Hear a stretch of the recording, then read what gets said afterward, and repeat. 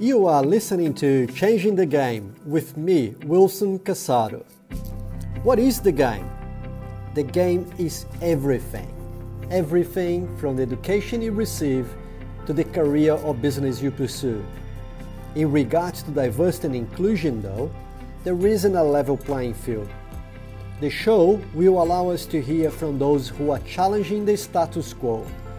It is about creating a new future where things are done differently, a future with diversity and inclusion, and most importantly, a future where everyone has access to play the game.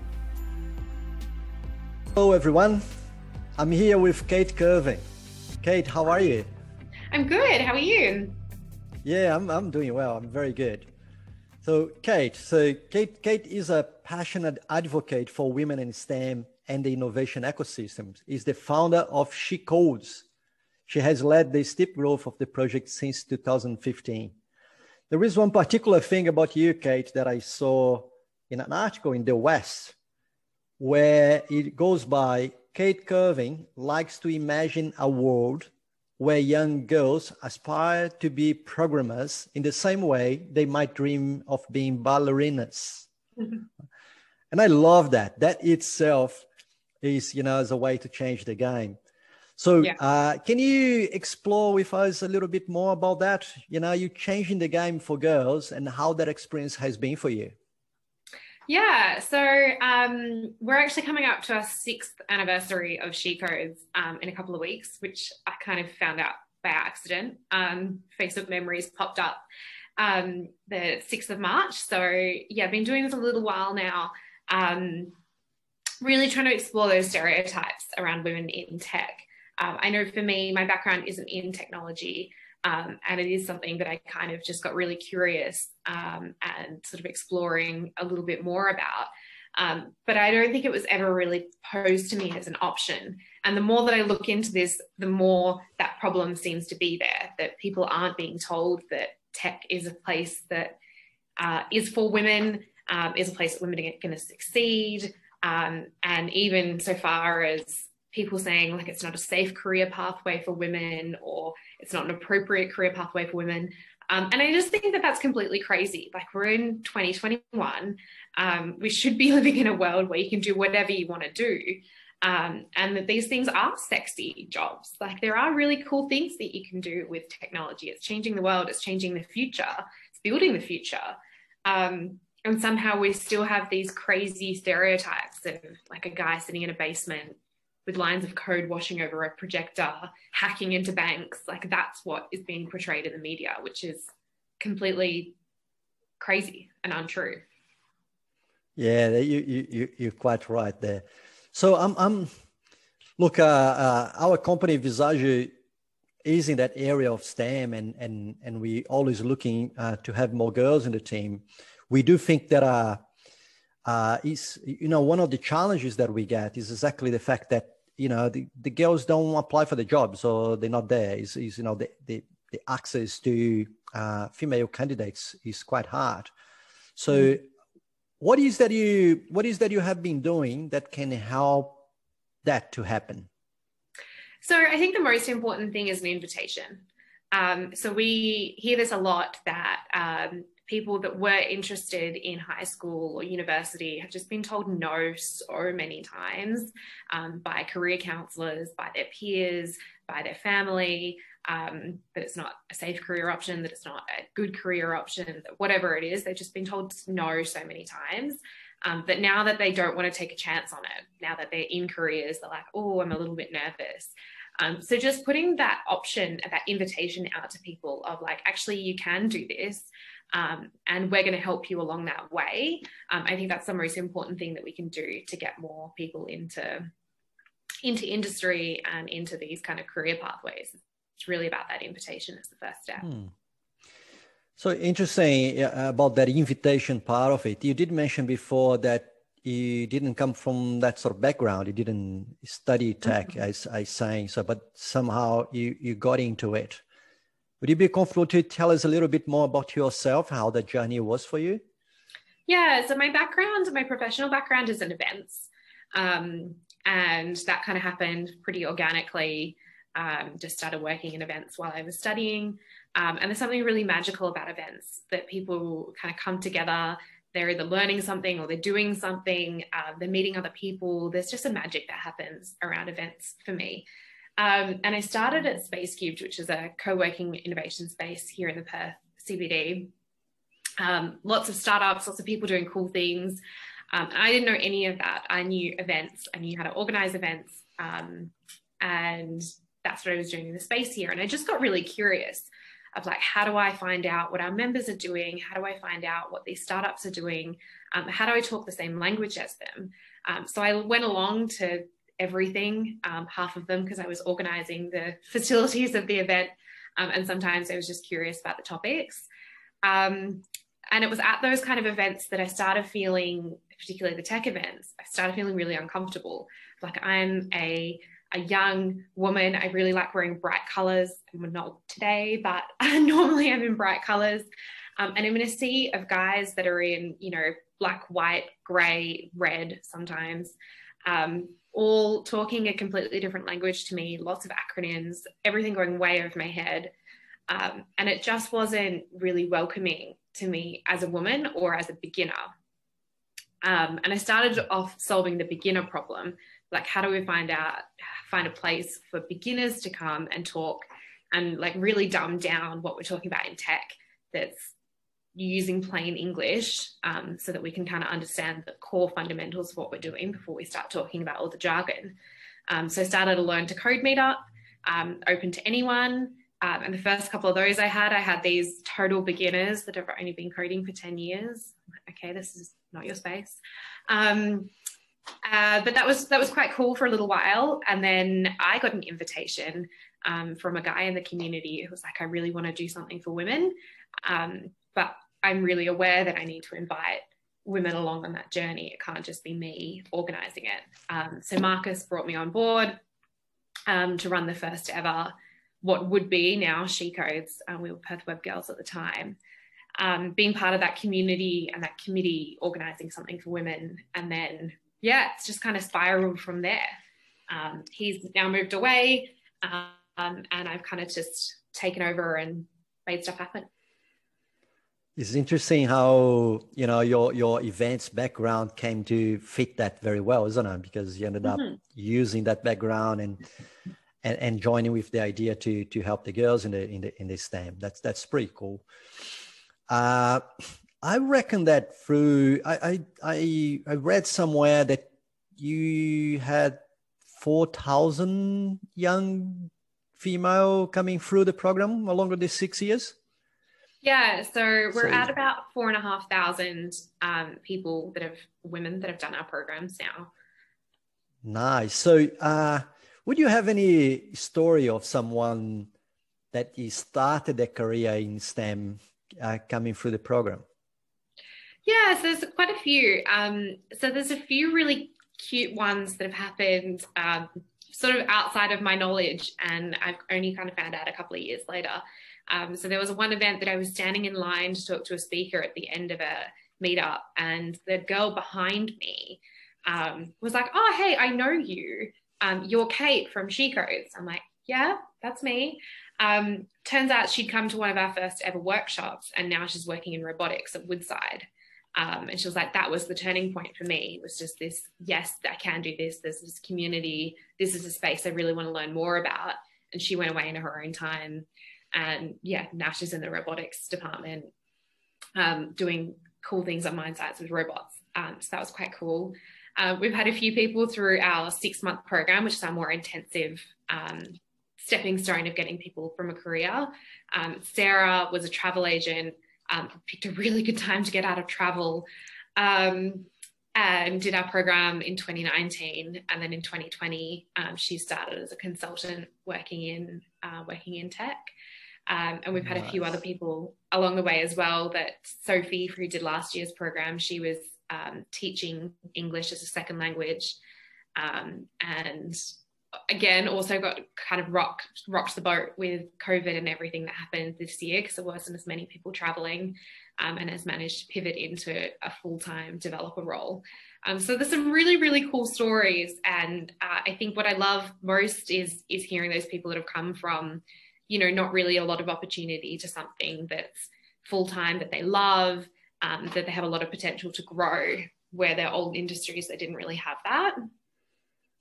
Nice. I love those stories. So I reckon it's very, very interesting to hear about those pivotal moments for the girls. So they come, they attend workshops or training, and suddenly then you have them to actually realize that they have a career there. That's pretty cool. So what is well, I understand that this journey has been quite nice. So you know, is a good story to tell, the journey of the She Codes and where you got until now. So what do you have in the plan? So what is the next steps? Is something different happening? Yeah, so we've got some pretty exciting stuff coming up. So it's our 6th anniversary birthday event in a couple of weeks, which is very exciting for us. So we've got that. We're also launching a program in Port Hedland this year, which I'm really excited about. One of the things that I think has been really key for me in developing this whole thing is how do we make things accessible to the people that really, really need it. And I'm really lucky that we get to be in WA, where there aren't that many opportunities as there is on the East Coast. And all the locations we've picked along the journey, we've been out in regional WA, down to Bunbury and Geraldton, Port Hedland, Karratha, all over the place. And then to Brisbane, which also has a very similar community to what we have here in Perth, that misses a lot of the stuff that does the Melbourne, Sydney, Canberra, and then doesn't really get any further. So yeah, we're going up to Port Hedland. We're doing a 6-month program up there. We'll probably fly up every couple of months and deliver the rest online, which is another little bonus, I guess, from COVID, that we've learned how to do things online. And I think people have got a lot more comfortable with the idea of online training. So that launches in a few weeks. And yeah, we've got really ambitious goals. So our goal is to get 100,000 women in tech by 2025 across the country. And I told you at the beginning, we've taught 4,500. So we've only got like 96,000 to go. Very, very close. But yeah, we've got really ambitious goals, set the sights high and see what we can do. I love it. I love the fact that one thing that from time to time in conversations we talk about is, you know, to dream small is the same effort to dream big. Mm-hmm. So, you know, it doesn't take any further effort to dream big, to, you know, to see where you can go. 100,000 girls. So I love it. So yeah. We'll be good. And that number came from, I guess, some context on that. So we were looking at a study that was done, and we need 200,000 more people across the country to stay globally competitive as a nation, which is pretty crazy that we need 200,000 more people in tech. And at the moment, we don't actually have the number of people coming through university STEM degrees to even get there. But our team were looking at that and we were like, well, if we need 200,000 more people, imagine if half of those were women. Like, we still wouldn't have complete 50-50 diversity, but if half of the new people coming through were women, that would be pretty incredible. And so that's where that number came from. That's very inspiring, Kate. Very good. So tell me a little bit about what about the role of the people that are not part of She Codes? Like if I can use myself as an example. So how would you like to have people like me to come along and help in changing the game? Yeah, so I think the most important thing is that women's things aren't actually just about women. So we actually do need men involved along on the journey. And I think my issue with a lot of women's things is only women are involved and only women can do something about it and aren't male-friendly areas. And we've been very intentional that one of our values is that we're female-focused, but we're male-friendly. And we know that men need to be part of that journey. So I definitely think that there is a space for guys in this conversation, first and foremost. But I think it's the little things that we can all do every day. So not pushing stereotypes, helping people like inspire them and build them up and not pull them back down. Let them dream and push them with opportunities. So we know that people are more likely to apply for jobs if they've been given a recommendation to do so by a friend or a colleague or a manager even. People are more likely to go for promotions if someone has given them that little head start. It's really hard to take the chance on yourself if somebody else isn't going to take that chance on you as well. It's that external validation thing. So I think it's just about being really conscious of like, how do we push these things out to women and tell them the little bits of advice at the time that they need it to help them grow, on an individual level, and then obviously on a broader systemic level. I think that there's still a lot of businesses that are talking about we need diversity and we need all these things, but aren't really willing to put their money where their mouth is and actually do something about it.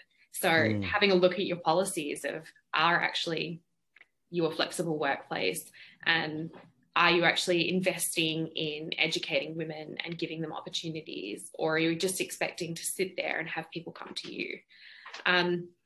So yeah, I think there's the two sides. There's the small bits that we can all do each day, and then there's the bigger systemic things that really need to come from the top, and that's government and business to drive that.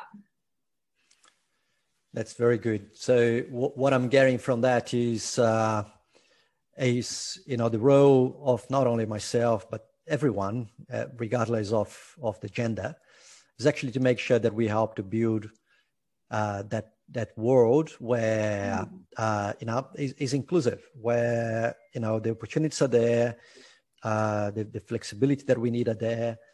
It's everything there for any person to feel safe and to come along and do the best in their careers. Yeah, 100%. I think what I'm interested in is some of the conversations that we have about diversity and inclusion.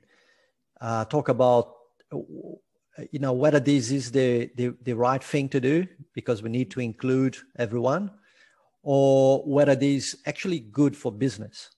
Mm-hmm. It is actually, we do have tangible results to show that when we have that diverse group, the outcomes are better. So how you see that? Have you seen that in your stories of bringing that diversity is actually having better outcomes? Yeah, so what I like to talk about a lot is 50% of the population are women. Women make a lot of the actual purchasing decisions in households. A lot of small decisions are made by women. We're really big users of technology, and a lot of household items are specifically designed for women. And yet a lot of the people building them aren't women. And the example that I use a lot is I actually have a fitness tracker, which is designed for women. And there's so many things about it that just work so well for me, like the types of sports on it, the way that I can wear it as a necklace, and it's pretty, versus the one that I used to have, which was obviously, it's a unisex one, but it was clearly designed for men. Just did not work for anything as part of my lifestyle. And so I wore that for like 2 months, and I'm like, I hate this thing, because it felt like, I don't know, it didn't feel like it was for me. And so there's this whole opportunity of, there's these things that we've been making do with because there's no good option. But if we can design things thoughtfully, because our people on our team are more connected to the end user, I think there's so much more potential for better products, for better marketing strategies, all of these kinds of things. So on a product level, makes a ton of sense. We also know that there's a lot of data that women in teams make teams safer, makes them more productive. You get better results when you've got diversity of thought. There's a whole heap of research that, that little bit of change actually makes a massive difference in the output that you get from your business. And there's more and more studies every year. This stuff keeps coming out. I don't think it's a myth anymore, right? Like there's so much research about it. It's just about, I think everyone knows that it's there, but it's just about how we actually translate that into actual dollars and cents for each business. That I don't think that bit has quite been done yet. It's interesting that you mentioned about having more women in the group makes the team be feel safer. So I had an interesting experience in a program that I did 2 years ago where we have a strong diversity in the team, and one of the things that I felt was that I was completely relaxed to share, to let other people talk. And that was a big thing for me. So because I shamefully would, in reflection, I would say that in some of those settings where we're doing a team exercise, so I tend to be a little bit more dominant and trying to put my voice in and force that a bit. In that environment, that sort of setting, I wasn't doing that. And I was quite intrigued.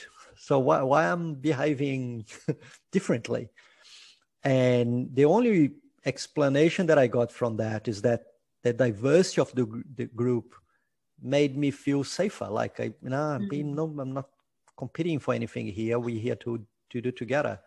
It was quite interesting. Someone was chasing that idea when I share it, saying some people may feel that because of diversity is unknown, sometimes you feel trapped by diversity.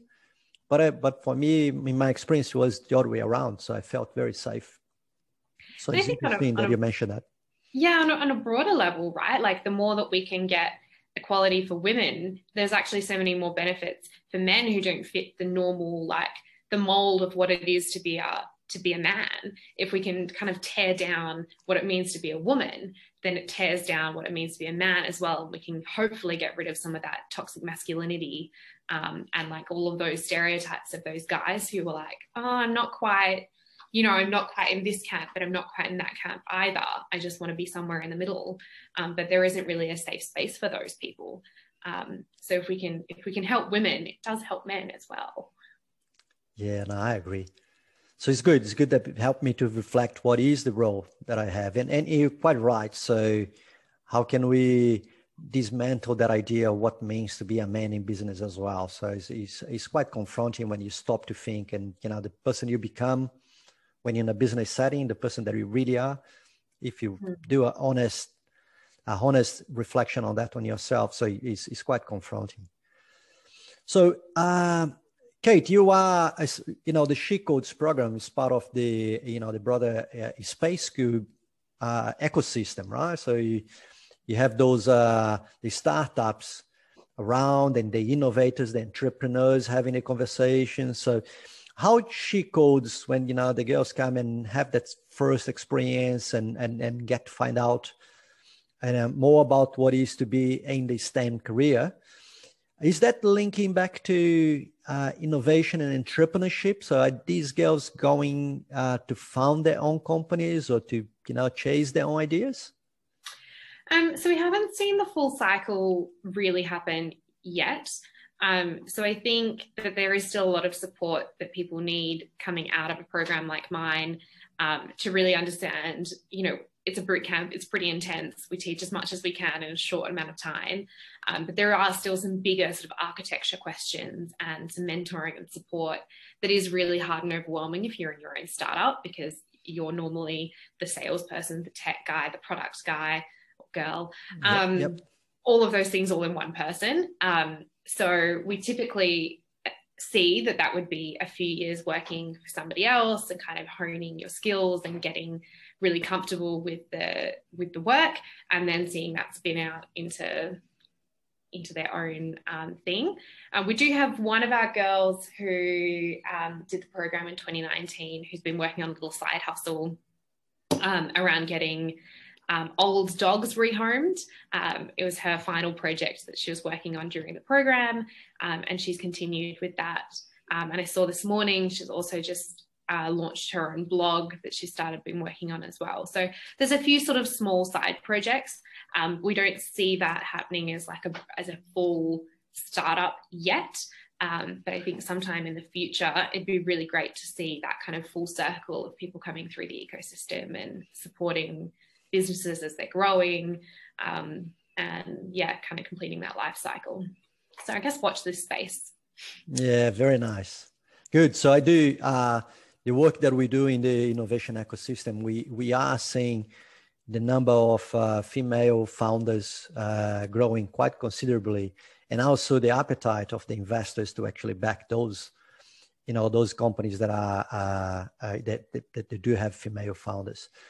So look, it's been quite nice to talk with you, Kate. So it is always unfortunate that we have limited time for these chats because we could go forever. So Kate, before we go, if a girl is listening to this podcast and wanted to reach out, want to know more about SheCodes, what she should do?